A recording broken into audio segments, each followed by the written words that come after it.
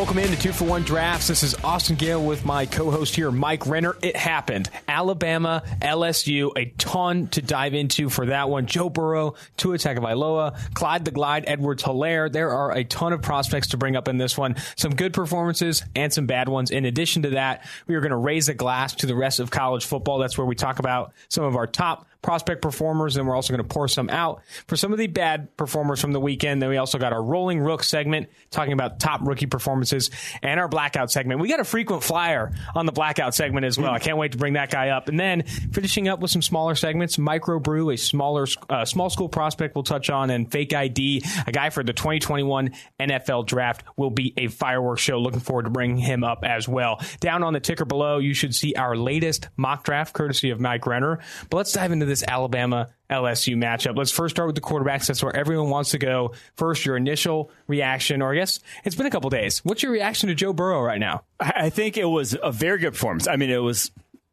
as expected, though. Mm-hmm. I think that's what we came into this week thinking, is that he would just light up Alabama like he's lit up every single other team. Just efficient. Now, a lot of people are going to forget about the pick he threw to Trayvon Diggs. That was pretty, not good whatsoever. He just missed him in the zone there, him falling off his receiver. So that was bad, but it got negated by a penalty on that play. So it doesn't go down the stats, goes down in the grades. But I just think what he does from a, the mentality perspective, the way he attacks, the way just like the winning attitude that he has at the quarterback position, combined with the accuracy, all that timing, all that, I think he's number one. I mean, I think he's number one, and I don't really care what he does from here on out. He's going to be the number one player in this class. Wow, that is a definite statement. But when you do that to an Alabama defense loaded with NFL talent, like we saw in this game, it's a takeaway that you really have to do, extrapolate and say, you know what, there are a few quarterbacks at the college level that can do that to Alabama defenses with so much talent. I think Joe Burrow really took a step forward. But I'll say this. Tua Tagovailoa played a great game, too, on a bad ankle. I came away really impressed with what he did in this game. The ghost fumble will haunt him for as long as he lives. But outside of that, I really did like what he was doing. I think he showed off some of those NFL throws we were looking for, and I was really impressed with Tua. The other thing, 5 big-time throws was the most he's had in any game in his career. So he was making more downfield throws than we've ever seen from him. The throw to Devontae Smith was perfectly placed, that 85-yard touchdown. That was a banger. Had a few down the field that were just money throws. The fumble, obviously bad, but here's on throws 10-plus yards downfield. He went 10 of 16 for 331 against the top secondary in college football. I mean, I think he proved to everybody else. Now, again, there was a pick there and the fumble in there, but I think he proved to everyone that, hey, I'm still a elite prospect in my own right. I look like a future franchise quarterback in my own right. So coming away from this game, I'm not, Burrow did separate himself. Burrow, I think, is still QB1, but Tua's right there, QB2, and number 2 on our board. If you need a quarterback, I think he's a pretty good consolation prize. We are officially going bomb for Burrow over tank for Tua. It's been here. That's where we're at right now. But you got to be happy if you're an NFL franchise, because now you don't necessarily have to lose every game. You don't have to be the Bengals. You can win a couple if you're the Dolphins and still get a good QB. Dude, the Bengals are going to take this guy number 1 overall. Former Mr. Ohio comes back home to Cincinnati, above average Joe, to what is now a winless Bengals team. Zach Taylor's probably chomping at the bit to move on from Andy Dalton even further, whether they release him or trade him, and go ahead and grab themselves Joe Burrow. Our producer in the ear said, and Joe Burrow's got red hair too. And you love when you have fire in the building, like red hair fire. Is that a red flag though? No, I don't think it's a red flag. Okay. I kind of fall in love with a little red hair there. I'm a big fan. Joe Burrow to Cincinnati. I think that's a lock almost if Bengals do end up with the number 1 overall. Well, I mean, I think they are out tanking the Dolphins by starting the quarterback who stinks. Like they're starting the rookie. Like they're like, hey, anything you can do, we can one up you here. Like if they started Dalton, they'd win a few games this year. Ryan Finley didn't get listed on the pre-snap notes here for the Blackouts, but he did not have a good game against that Baltimore. We don't want to pile on. It was not going to happen. Yeah, it was never going to happen. We previewed that on the Thursday podcast. Let's move forward here to a running back we haven't really brought up a ton before this one. Clyde Edwards-Helaire earned one of the highest single game grades of his season against an Alabama defense. Forced missed tackles really well. I thought he got involved in the passing game nicely. I like this guy. He looked very elusive. I really came away impressed. Yeah, 8 broken tackles on 20 carries. Also caught all 9 of his targets for 77 yards. That's what I like. Yeah, I think he showed a complete skill set. He's a little small on the smaller side for the running back position. But again, if you're bringing 8 tackles and 20 carries against Alabama, that's a tough defense to break tackles against. And that's a good day at the office. He definitely showed me something in this one. Wasn't really on my radar heading into this game, but he had himself a good day. On the opposite side, Najee Harris had a very nice catch for the touchdown. That catch is going to raise his draft stock. You show something like that on tape, those sort of receiving ability, because that's one of those things where guys just can't make that catch. If you don't have receiving skills, you don't attack the ball that way that he did in the end zone. So I do think that is a huge now he's obviously lacking the top end speed that some of the other running backs in this class have. He's not a home run threat by any means, but if you can catch like that, you'll be on the NFL field on third down. Looking at Najee Harris right now, he has an 86.9. Did have a drop though. He did have a drop.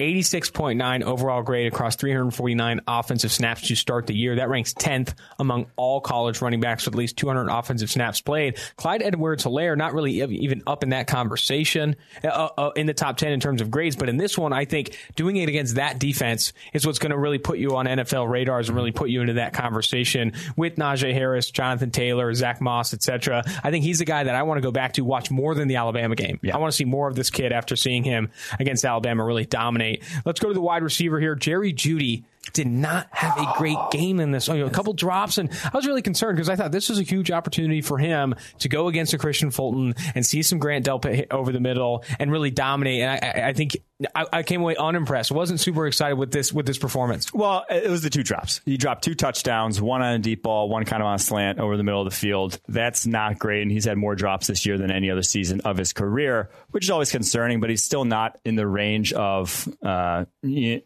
Johnson of this class. It's still not bad. It's still not been a consistent problem for him. So it's one of those things where I don't think his drops will be an issue at the next level. 6 on 63 catchable this year. That's still under 10%. So it's still within reason at the NFL level. The missed tackle against Delpit was nasty. Mm-hmm. The blaze out that he had in that game was nasty. He still has that to him. So not going to knock him too hard, but it was not his best performance by any means. I think this is a good opportunity, too, to kind of look at the draft class and something maybe that an advanced stat that's not everywhere for draft pundits and draft fans is this drops. And I think bringing up some names that have dropped a ton of passes this year. Darrell Stewart of Michigan State, who's popped up on some radars here and there, leads college football with 12 drops on the year. You also see some drops by the KJ Hamler of Penn State, 10 drops, the slot receiver for Penn State. He has had a bit of a drop issue, but Jerry Jeudy's not even in the double-digit conversation. 6 drops on the year. That's about ranks the tied for 20th most in college football. That's where we're at right now. Kobe Smith, number 92 for San Diego State, has the same amount of drops for Jerry Jeudy, just for a little comparison. Let's move forward to Alex Leatherwood, the offensive tackle for Alabama. You've slotted high in the first round in recent mock drafts. What did you think of him? Yeah, it wasn't his best day at the office, and what was concerning, it wasn't losing necessarily one-on-one. It was him picking up blitzes. He got lost, I think, like 3 times in terms of either a stunt or a blitz where he went to one guy and then tried to recover back to another, missed him. That's just, those are assignment things. I think I brought him up because I think from a scouting perspective, that doesn't really matter. A loss like that, to me, you sort of have faith that those things are going to smooth out as the season goes on. There's no one who's so bad at assignments that you're going to bench them if they can pass protect one-on-one very well the way he can. Mm-hmm. Let's go to Trevon Diggs, the Alabama. He did not have a great day either.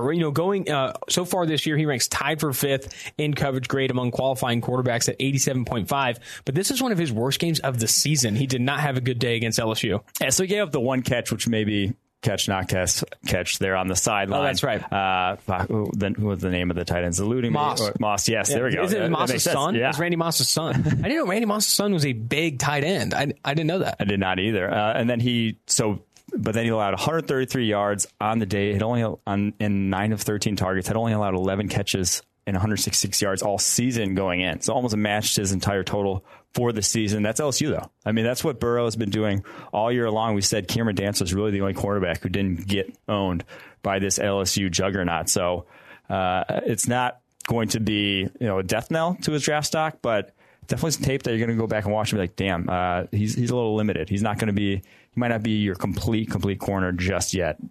It's official. Grant Delpit has a tackling problem.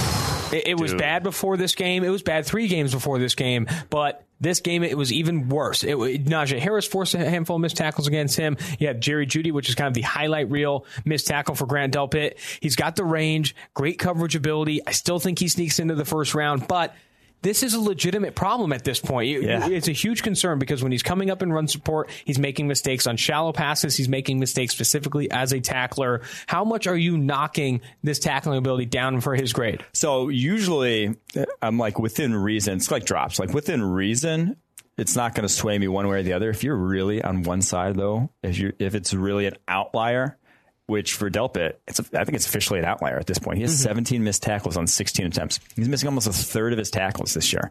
That is an absurdly bad rate. Are you going to trust this guy to play middle of the field? 15-yard run breaks out. You're going to trust him to bring a runner back down the open field regularly? You're going to be turning 15-yard runs to house calls regularly if that's the case at the next level. So I don't think as good as his coverage ability is, and I've said it before, tackling wasn't at the point where it's going to move the needle too much for me. I think it's starting to move the needle for me. He's going to have to start cleaning this up, or he's going to be dropping down the board precipitously because at some point you have to finish tackles. He just doesn't. He just doesn't at this point. And with Delpit, too, going into this year, his missed tackles were a problem, right? I mean, 2018, he had a handful of them as well. And to those 16 missed tackles last year also. To compound on that, to continue. And even as in 2017, 8 missed tackles in 2017, I'm sorry. That's kind of incredible. I mean, that's just a ton of missed tackles for a safety, like you said, that when a big play breaks off, or even when he's coming up in support on some of these shallow passes, screens, or whatever, missing a third of your tackles is a lot. Moving forward here, I kind of dove into Diggs a little bit. That 54.2 coverage grade he had against LSU, worst of the season, and I think worst of his career. Not a great performance for him. He needs to bounce back. But like you said, tape to go back to. That's going to do it for what we wanted to talk about for those prospects in the Alabama LSU full game. Breakdown there. Full breakdown. Let's go to our Raise the Glass segment. That's where we're raising a glass to some of the top prospect performances that weren't in this game. Minnesota quarterback Tanner Morgan had himself a day, made our PFF National College Team of the Week with his overall grade in this one. He had a very good day against a good Penn State team as well. Yeah, went 18 of 22 in this one. 3 touchdowns, couple big-time throws. And the interesting thing about Tanner Morgan, he doesn't have a cannon for an arm, but has super quick release. Since week 4 on, he is the highest-graded quarterback in college football. Oh, wow. This guy. Redshirt sophomore. I'm not sure he's going to come out. Pretty deep quarterback class. But, dude, the highest graded quarterback in college football from week 4 on. Doesn't have a ton of big-time throws, but he is consistent and accurate with the football. Very interesting prospect to keep an eye on for future years, I'd probably say. Maybe not a fake ID, but I think he's going to get to that point. Maybe he doesn't declare this year, but like you said, in future years. And he's going to have Rashad Bateman with him as well, who's grading out very well for Minnesota in addition to Tyler Johnson. That is exciting. Row the boat, PJ Fleck. All right, moving forward here, Iowa edge defender had one of the best games of his season against Cole Van Lanen of Wisconsin. Smoked Van Lanen. There was one play I highlighted on Twitter where he beats him on the outside, but there's also one where he jacks him up too. He had a couple very nice reps. The strip sack is kind of what made drew the replays, but there's another one there. That bull rush where he jacks him up is very, very good. Yeah, he basically just said, "Hey, I'm still a freak of nature. Like I'm still 6'6", 280, and can bend the edge like I'm 6'2", 240. Like he's dirty. He's just a very good edge defender, very solid. I think he's a complete player, run defense, pass rush. He's going to be good at the next level. I think he's still probably going to be in the top 10 mix come next April. Definitely reminded us he's an absolute ox, hard to block. And in those bull rush situations, you have him in the top 10 going to the Oakland Raiders in your latest mock draft. I really do like that pickup, especially with them needing pass rush. Actually rush the pass. They need a guy that can actually rush the passer with significant success. That's Epinesa for you. Washington tackle Trey Adams also makes our Raise the Glass segment after kind of being not having a great start to the year, but he turns in one of the better overall grades among offensive tackles in Week 11. Yeah, had the highest graded game of his career here against Oregon State this past week. Didn't allow a single pressure, and it's kind of interesting with Trey Adams because he's had so much on tape at this point. 5 years of college, all the injuries and whatnot. I'm not sure he can do much more for his draft stock. Like, we've seen him go against Chase Young, and we saw him go against Bradley and Ney, the two toughest tests he had the past 2 years, and he lost handily in both those. So I don't think unless he goes to the Senior Bowl, he can do anything more for his draft stock except for stay healthy. Mm-hmm. He just has to not be injured at this point. He could dominate, his next few games. He just has to stay healthy on the football field. Will be his biggest thing going forward. And I just think with his injury history, he's a long shot for the first round. You'd be terrified if you're a GM to pick a guy with a neck injury, ACL injury, two of his last 3 years ended, injury shortened as much as they were. You would just have to be very confident in your medical staff to give him a first round grade still. Another guy, I want to bring up two other Minnesota guys that kind of wowed me a little bit. Tyler Johnson had that one-handed snag that was fantastic. Antoine Winfield Jr., a guy we haven't brought up a ton, but he showed off great range on the interceptions he did have. I did like those ball skills attacking the ball in the air. Antoine Winfield Jr., what's your take on him? We haven't talked about him a lot. The ball skills you mentioned, he's got very good instincts at the center field position, roaming the middle of the field. A lot of the safety position is not necessarily about speed. It's about reading. You have to be able to process that VHS, vision head start, reading what's in front of you. And only something like 400 snaps over the last 2 years because of injury there in that Minnesota defense. I think he could be making his way up as a pretty weak safety class at this point. There's only really a couple guys. We just dragged Grant Delpit. Yeah, so safety class is getting weaker by the day. Exactly. Yeah. So very good game for him against Penn State. There we go. Let's go to the pour one out segment. I just want to do one more nice thing before we start talking about the guys that did not play well. TCU wide receiver Jalen Reagor. He's been a guy that we've been just waiting. I've been pounding the table at home, hoping that he breaks out, hoping he has more explosive plays. Not a great game in this one against Baylor. I was really hoping for more from him. He had a couple drops in this one. Not super impressed with Reagor. Yeah, Jalen Reagor is probably playing his way back to TCU. Like Cole Van Lanen. It's about the time of the season where you can start to be like, hey, this isn't his year. He's got another year of eligibility left. Let's try to salvage it. He had 2 drops in this game against Baylor, caught 1 of 7 targets. Now, not all of that's on him. Again, a pretty bad quarterback situation. Probably got missed probably 3 times in that game where he could have caught balls. So, yes, that's bad, but 666 yards he's on pace for this year. That's not good, dude. You're not I saw this guy as a breakout candidate. Damn it. Drafting a receiver in the first round with 666 yards is just a tough ask.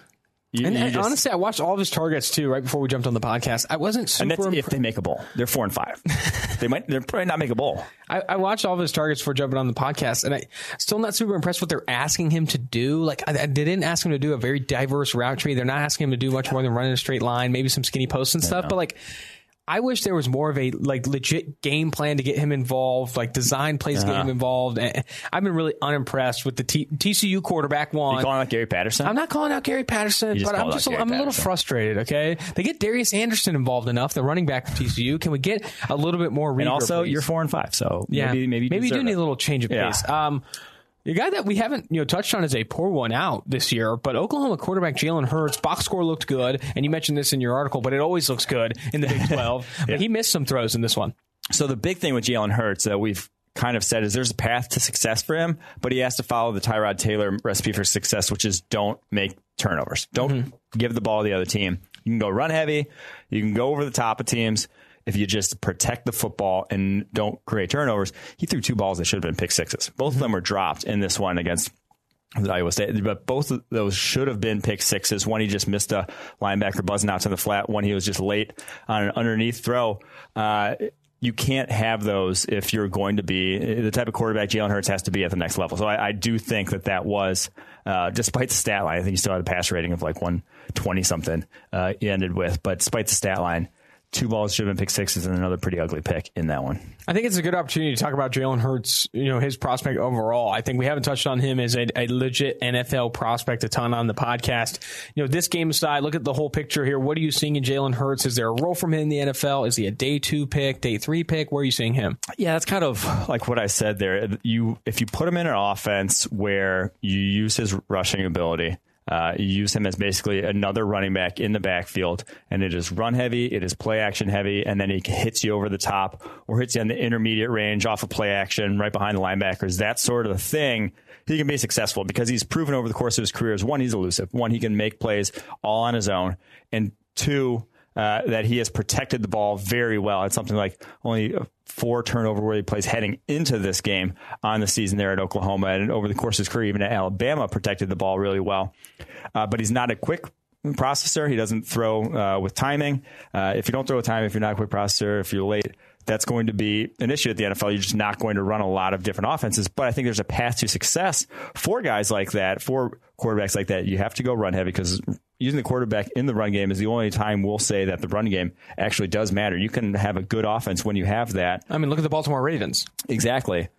So you have to do that. But if you're going to get turnovers in an offense like that, if you're going to make the mistakes he makes late with the football or made this past week late with football, then you're kind of a non-starter. That's not going. That offense is not going to be good at that point. I don't know if there are a ton of other coaching staffs, a ton of other teams that would be willing to completely change their offense for a quarterback like the Baltimore Ravens did for Lamar Jackson. Hear me out on this. Draft Jalen Hurts to back up Lamar Jackson. Yes, they have RG3. But I kind of like that a lot. I think that's their plan, though. I mean, they drafted Trace McSorley this past year, and I think that is almost a plan that we'll see adopted elsewhere in the NFL. Is if you have a rushing threat, a dynamic rushing threat like that, quarterback position, you're going to go super run heavy. You can get a guy like that in college football. There's a couple that come out every year that aren't highly coveted because no one else is going to run that offense. No one else is going to change their whole offense around it. But Jalen Hurts could do an imitation of Lamar Jackson in that offense. So I do think that that will be actually, the Ravens' plan going forward is stockpile guys like that. That would be very interesting.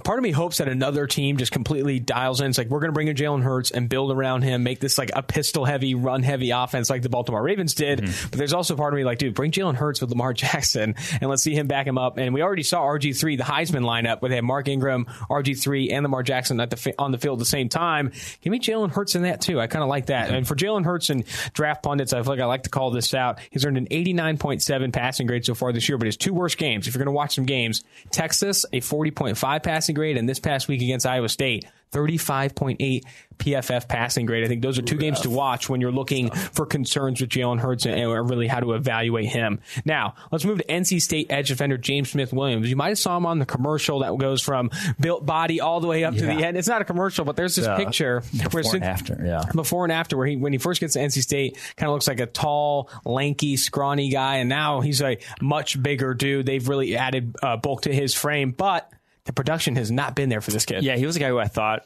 could have a breakout year because he went from 195 to 265, still looked like he was adjusting, to that ridiculous weight gain, but was kind of productive last year. Had 40 pressures, 69.6 pass rushing grade on a ton of pass rushing snaps, 340 snaps. So it was a fine grade, and I thought maybe we'd see a leap in play from this year. He only has 10 pressures now through 6 games. Yes, he's been hurt, but he has multiple games without a single pressure. He just has not been that guy. Has reps on tape where you're like, damn, he is super powerful, super long, but the consistency is not even close to this point. He's a guy, like I said, I thought he'd be a breakout candidate. Now he's a late rounder at best. To be fair, it can't be easy to add that much weight and adjust your body that much and then have any level of consistency. I don't even know if that guy walks with consistency because of how much his body has changed in recent years. Is this a guy that you don't bring in? Obviously, you don't bring in a day 1 or maybe even a day 2 pick, but you want to build on as a project because he has that that transformative body and that power you speak to. No, someone is he's still going to get drafted when you look like he does. 6'3", 265. And he probably is going to have something like 35-inch arms. He's super long. He will get drafted. It's just you have to be realistic about your expectations when the guy hasn't shown anything. And you have to be, and I think this doesn't get brought up enough. I might have a little take here for you, Renner. But when you draft these projects, I think not enough gets said about what you need to do behind the scenes to invest in them from a positional coaching perspective, diet, all that stuff. Like you legitimately have to invest resources, off the field resources, in improving their frame, further improving what they can do on the field, obviously, improving all of that stuff. And you can't just draft a project and think snaps is what's going to get him. The experience will eventually, with experience, will get there. No, you're going to have to invest in this guy off the field to improve his tools and improve his ability to impact on the football field. Yeah, I mean, every rookie, though, has a long way to go. As we've seen, in our rolling rooks. I mean, so few guys come to the NFL ready. They have to, and that also, it's not just what you have to do as a team. It's the mindset of the player. The player has to be willing to improve and put in the work to improve. And so that's why, teams invest so much in what kind of guy is he? Is he a winner? Does he have that intangible? And I think while some of that gets overblown because there's a lot of things that can motivate guys to want to work hard. You don't just have to have the love for the game. There can be other things outside of that. You can just love money and want to work hard. That can be your motivator. But I do think that, like I said, even if you're a super productive college football player, you have a long way to go to be a productive NFL player. So, yes, when a guy has the tools like that, you take a chance late on. Let's go rolling rooks here where we highlight some of the top rookie performances. I'm really impressed with this one. Tampa Bay third rounder out of Auburn, Jamel Dean, who had that really weird body type where he looked like a linebacker but ran with great speed at the combine. He does not have a good day against DK Metcalf, even though he did have 3 pass breakups where there was some good in that game. He earned a 35.8 coverage grade, playing a majority of his reps against DK Metcalf in Seattle in week 9. This past week, 95.6 coverage grade. Only allowed 1 reception from 5 targets for -2 yards against Arizona. Some other guys in that Buccaneers defense got toasted. Christian Kirk was giving Ryan Smith the business, but Jamel Dean, very good day for him. I was going to say he was so good that they cut Vernon Hargreaves. That's how good he was. It really was. He had 5 targets, only allowed 1 catch for -2 yards. So, I mean, the 1 catch was a swing screen that he just blew up immediately. I think it was Larry Fitzgerald. 2 pass breakups on the day and an interception. I mean, he was in guys' hip pockets, on an out route, on a deep ball, and on a crosser, like 3 different sort of routes that he broke up passes on and had a pick on that were just, I mean, he showed a full skill set. It was a pretty damn good day. Like, you didn't expect it after what we saw last week to be like that right out the gate here. And this is only his second game with like legitimate snaps. Exactly. He did not play a ton to start the year, actually at all. He didn't take his first defensive snap until week 6, and still he only played 2 in that game. Week 9, 57 defensive snaps. Week 10 against Arizona, 33. Has himself a day. The numbers that jump out to me, too, I know he had the 35.8 coverage grade against DK Metcalf and the Seahawks, but he had 3 pass breakups. This past week, 2 pass breakups and an interception. This guy's getting his hands on the ball. And I think when you have a rookie cornerback that's already finding the ball at this rate, there are rookie cornerbacks now that have started since week 1 that don't have those like ball, playmaker index, or what we've called like, you're getting your hands on the ball, those kind of numbers. Jamel Dean kind of standing out. I'm excited to see him in future matchups. And he's getting more reps. Yeah. Because Vernon Hargreaves is literally looking for a job right now. Going forward here, let's bring up another cornerback that had a good day. Miami Dolphins. You don't bring up a lot of rolling rooks on the Miami Dolphins, but we're going to bring up Nick Needham. Had a very good day in this one. Yeah, he's been all right, actually, for them. The UDFA out of UTEP graded well for us. I think he actually made our top 250 with something like 196 on the big board. So, hey, we're going to chalk it up as W, that he's actually making plays in the NFL. Had a pick and a pass breakup, 3 of 8 targets for 34 yards. And is actually, over the course of the year, like I said, only allowed 13 of 24 targets for 135 yards. Those are pretty damn good numbers for a rookie UDFA cornerback. I had some question marks about him coming out in the competition level, but obviously, he wasn't the top guy. The dude has really impressed in limited time for the Dolphins. They might have something there. It's cornerback season here at Rolling Rooks. We're going to also bring up Kendall Sheffield, the Ohio State alum for the Atlanta Falcons, a 4th-round pick, went number 111 overall. He's been a blackout before for us. Yes, so. I mean, he's earned bad coverage grades in previous weeks, but this one, an 89.9 coverage grade against the New Orleans Saints, let me mind you, only allowed 5 receptions from 7 targets for 28 yards and recorded a PBU. Easily his best game as a rookie. Yeah, 2 forced incompletions on the day and added 2 more coverage stops. He has speed, and even in that game against Tyler Lockett that we highlighted as a blackout candidate, like we said, he was with him at times in that game and has that recovery speed to sit in guys' hip pockets. It's just at the catch point had never been good, was not good at Ohio State. In this one, though, 2 plays at the catch point where he makes, gets in the receivers right there and breaks it up. So I think it's encouraging. Whenever you see, like I said, we've said it before, you just got to see it a few times as a rookie. And we've seen it a few times. One of those incompletions is against Michael Thomas. So there you go. There you go. Let's go to the Oakland Raiders. They have 2 pass rushers that are playing well for them, or I guess had good games. I was going to say, come on. Had good games against the Los Angeles Chargers. But let's start this conversation. The Los Angeles Chargers, when you have to go to Sam Tevi's backup and Russell Okun's backup, things aren't going to go well. That's just kind of how it is. Trey Pipkins and Trent Scott are 2 two of the worst offensive tackles in football. They should not be seeing snaps. Max Crosby took advantage here into 79.8 PFF pass rush grade, along with 7 total pressures. And Cleveland Farrell added 3 pressures himself, stuff that he hasn't seen a ton this year. He didn't earn a high pass rush. I was going to say, though. So he gets 3 sacks, and people are like, oh shit, he's back. Those were his only 3 pressures of the day. Yeah. It was still only a 68.5 pass rushing grade for him. So encouraging. You want a guy, 3 sacks, very good, but it came against the worst offensive tackles in the league, and those were his only pressures of the day. Yeah. So I'd pump the Crosby brakes. still had the better day, and he only had 1 sack. Crosby still had the better day, in my opinion, beating blocks a lot quicker. He had a very nice outside win. Crosby, I would say, and I tweeted this out, and people were just throwing shit at me pretty much. Crosby, I think, is the better pass rusher for the Oakland Raiders than Cleveland Farrell, at least right now. At least right now.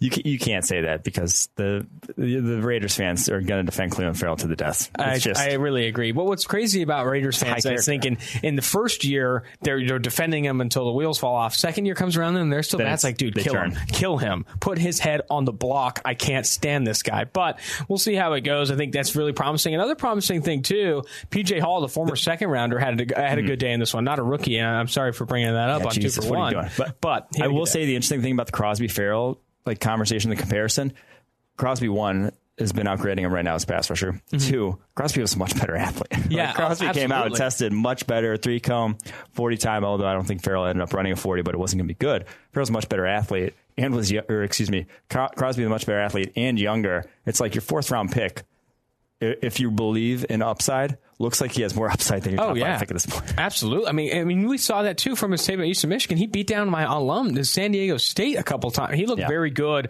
for Eastern Michigan. I think I'm not surprised to see that he does look more athletic and that he is having more success as a pass rusher. Moving forward here, rolling rooks. Darius Slayton, when you put his name on the list, I went ahead and watched all of his targets this year.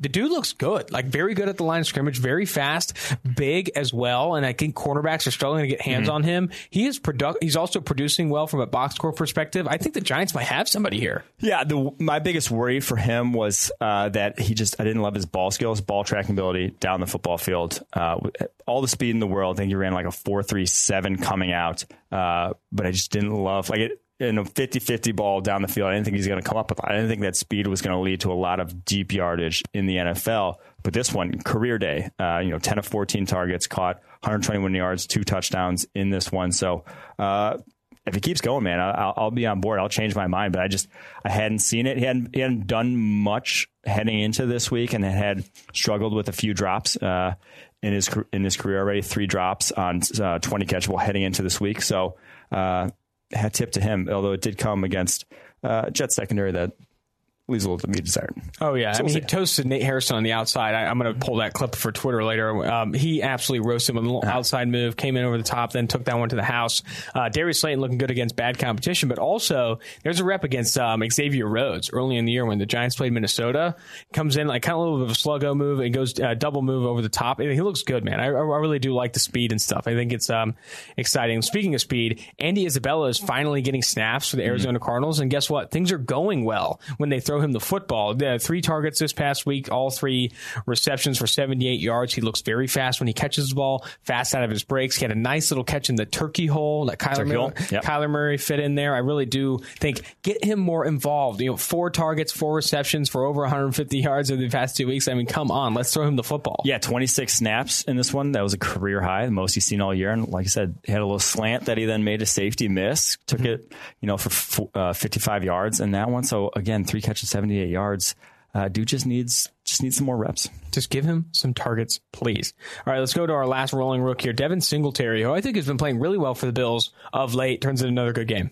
Yeah, I mean, he's elusive. That's what he was coming out of FAU. That's what he's been in the NFL. He's just tough to bring down. He's not a fantastic athlete by any means, but at 5'7", 203, dude's built low to the earth. And again, in this one, 8 attempts for 42 yards and broke 3 tackles and averaged 3.9 after contact in this one. So I think he's in line for some more touches. Get Frank Gore out of there. Oh, come on. I'm just saying, I know that he wants to break. He's going to play forever until he breaks the rushing record. He's just not going to come off the football field. But come on, let the young guy spin. Yeah, Devin Singletary over the past 2 weeks has 7 broken tackles on the ground. He also has 5 broken tackles when catching the football out of the backfield. I think Devin Singletary is definitely the better option to be giving him the football over Frank Gore. But Frank Gore is an ageless wonder, Mike. This is a guy that's going to be around when our kids are born. We need to keep this guy around. You are having kids, aren't you? Oh, no, that's never mind. No kids coming for Mike Renner. Let's go to the blackout segment here. This is where we talk about some bad rookie performances. Let's start with Stanley Morgan Jr. Yeah, Stanley Morgan Jr. Thrust into a little playing time here for the Bengals, and it's not been great. 1 of 4 targets here this past week, added a drop, and he played like all game for the Bengals in this one. And just, yeah, I mean, he was a UDFA. You can't really rely on a rookie UDFA to come in and just hit the ground running as a receiver. What's going right for the Bengals? Do you have anything good news for the Bengals? They're going to get Joe Burrow. That's good. That is good news. Mr. Ohio's coming to Cincinnati, coming to the Queen City. That's all we got for you, though. Okay, so I love that you put this blackout guy on here. The Wisconsin offensive tackle, or former Wisconsin offensive tackle, got thrown into action for the Los Angeles Rams against the Pittsburgh Steelers. David Edwards played a little bit of right tackle for Rob Havenstein because he went down. Is that correct? Yes. So TJ Watt sauces him a couple times, beat him to a pulp. Former teammate TJ Watt. And then after the game, after beating him down, they took a picture together. I saw it in the USA Today Images bin, and they're just smiling. I was like, dude, David Edwards, you just got embarrassed. How could you be exchanging jerseys with your murderer right now? He did not have a good game. Got thrown into action against a very good edge rusher, but they've been throwing him all over it. The Rams line, because they've had injuries, played left guard in week 7 and 8. Then right guard week 10, and also right tackle, like you mentioned this past week, because of injuries there. And yeah, man, that's a tough ask already, but a 35.8 pass blocking grade in this one. 4 pressures allowed. I considered getting the image and putting it up on the background here just to kind of like the smiling faces, like, yeah, that was not a good game for me. Rookie offensive lineman, just like, don't ask them to play. They don't play well. Yeah, don't rely on them. Just sign offensive lineman. You'll be much better off. So this blackout, this guy has been blacking out every weekend. We don't have to bring it up. New York Giants cornerback DeAndre Baker, the rookie out of Georgia, who struggled with speed at Georgia, leaned on the rule of contact, being able to contact wide receivers deep down the field, is continuing to struggle. Robbie Anderson beat him a couple times, called for some penalties. He has been a consistent blacking out every weekend. Yeah, I mean, he had one nice pass breakup last week that I can give him credit for, but this week, not much you can give him credit for. 51 yards through the air, 2 more penalties. He has not been good. Over for the season now, 30.0 coverage grade. When he starts getting beat over the top, he grabs onto the receiver and gets called for a penalty. And when he doesn't grab onto the receiver, he's either blowing coverage like he did against Amari Cooper on what should have been 2-man, or he's just getting dusted, like absolutely dusted. I feel bad for the guy at this point. And blacking out that many weekends in a row, correct me if I'm wrong, is not that fun. No, it gets to be expensive at that point, too. It's probably paying a lot. His bar tabs are probably obscene. And it's just not good. And then you start buying other people drinks, and next thing you know, you wake up with a $200 tab. You don't even know if you drank any. Man, that's just unfortunate. I've done that to you a couple times. Jermaine Pratt, Cincinnati Bengals off-ball linebacker. We try and get some good things going for the Bengals. I was going to say, I think the linebacker position for the Bengals is a cursed position at this point. I mean, there's a bunch of cursed positions around the offensive line for the Chargers. What are some other ones? I'm trying to think. Well, you had cornerback for Tampa Bay. Cornerback for Tampa Bay. Yes, that's definitely a kicker for Tampa Bay as well. There's a handful around the NFL, and I think linebacker for the Bengals is officially one you can toss into the cursed positions because they keep drafting guys and they keep being bad. Jermaine Pratt now has a 32.1 coverage grade for the season. 32. It's incredible. 11 targets, 8 receptions allowed for 147 yards, dude. That's a lot. You're just getting picked on at that point. He was so bad they cut Preston Brown. Oh, wait, that doesn't really work. But Preston Brown did get released today. Maybe they do feel confident Jermaine Pratt can right the ship. That's going to do it for the blackout segment. It was kind of mean. I felt a little dirty for that one, but some good knowledge there. Let's go to the microbrew segment. We're bringing up a Temple guy. Yes. Temple edge defender Quincy Roche. And first thing you got to know about a Temple guy, what's the jersey? Single digits? Yes, sir. That's Temple tough. Quincy Roche, this past week against South Florida. Oh my gosh. Yeah. Okay, let's just preview He's with had this. some of those this year. South Florida's offensive line legitimately looked terrible. Like he was he beat the left tackle, right tackle, blitz inside, beat the center. I mean, no one had any answers for him in this one. 4 sacks, and he missed 2 tackles. I know, yes, he missed the 2 sacks, yeah. He missed 2 more. He's interesting, though, because he's like, he's long and lean, like 6'5", probably like 235, maybe 240. So you think maybe like the frame where he could get to like 250 and still play in the NFL. So he's not like one of these capped out, like a Sutton Smith where he's 240 and like if he put another ounce of like weight on his body, he would his bones would just like shatter because he doesn't have, like he's capped out. But no, he has the ability to grow. A redshirt junior, so he does have another eligibility left. He probably will come back, but dude already has 50 pressures on the season. Wow.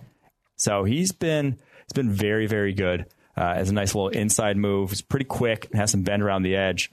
I like what I've seen from him. Hopefully, I want to see him listed at 250 next year. If you list him at 250 next year, we can start talking about a 92.0 pass rushing grade in the season, third highest in the NCAA. He looked very good in this one. I like the idea of adding to his frame. I also like the idea of him coming back because then you get him maybe getting invited to the Senior Bowl, see him in some one-on-ones against non-group of 5 competition, and in that Temple Tough number 9. I'm excited for Quincy Roche. Last segment of the podcast, we're going fake ID, a guy that we have not brought up enough. I mean, people have said tank for Trevor, all that stuff, but Trevor Lawrence, the Clemson quarterback, turned in an absolute stunning performance this past week. It's time to bring up what will likely be the number 1 overall pick of the 2021. Yeah, we haven't touched on him at all. We've done a lot of fake IDs, and he hasn't had that game where it was just, lights out, where he just dominates. I wasn't letting him into the bar in previous weeks. I was like, dude, you're going to have to come back another year. Come on. Like if you throw 2 picks against Georgia Tech, you're not getting into this bar. Exactly. But NC State, 20 of 27, 3 TDs, a few big-time throws in this one. And quietly, since that sort of that rough start, he has been the second highest graded quarterback. About Tanner Morgan since week 4. Trevor Lawrence is the second highest graded quarterback since week 4. 11 turnover plays on the year. That's over double what he had last year. That's been an issue for him. The 18 big-time throws, he's still there. He still makes those special plays down the football field. He still has a cannon for an arm. And I think Clemson's still, like, everyone's talking LSU, Alabama, Ohio State. Clemson's still that sleeping giant because Trevor Lawrence against a real defense, I don't think it matters. I think he can put up numbers on anyone.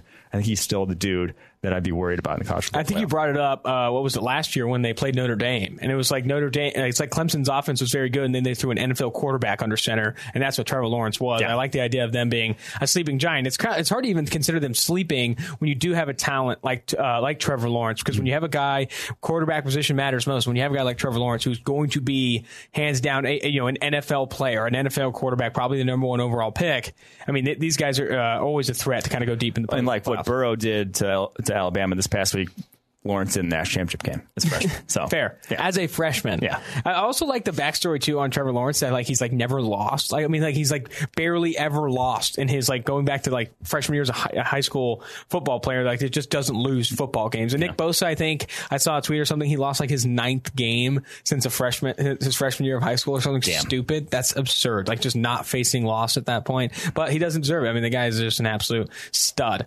That's going to do it for 2 for 1 drafts. Remember, this is Austin Gayle and Mike Renner, and you can tune in on Spotify, Stitcher, and Apple Podcasts. We're also live on YouTube every Tuesday and Thursday. Again, this is Austin Gayle and Mike Renner, 2 for 1 drafts.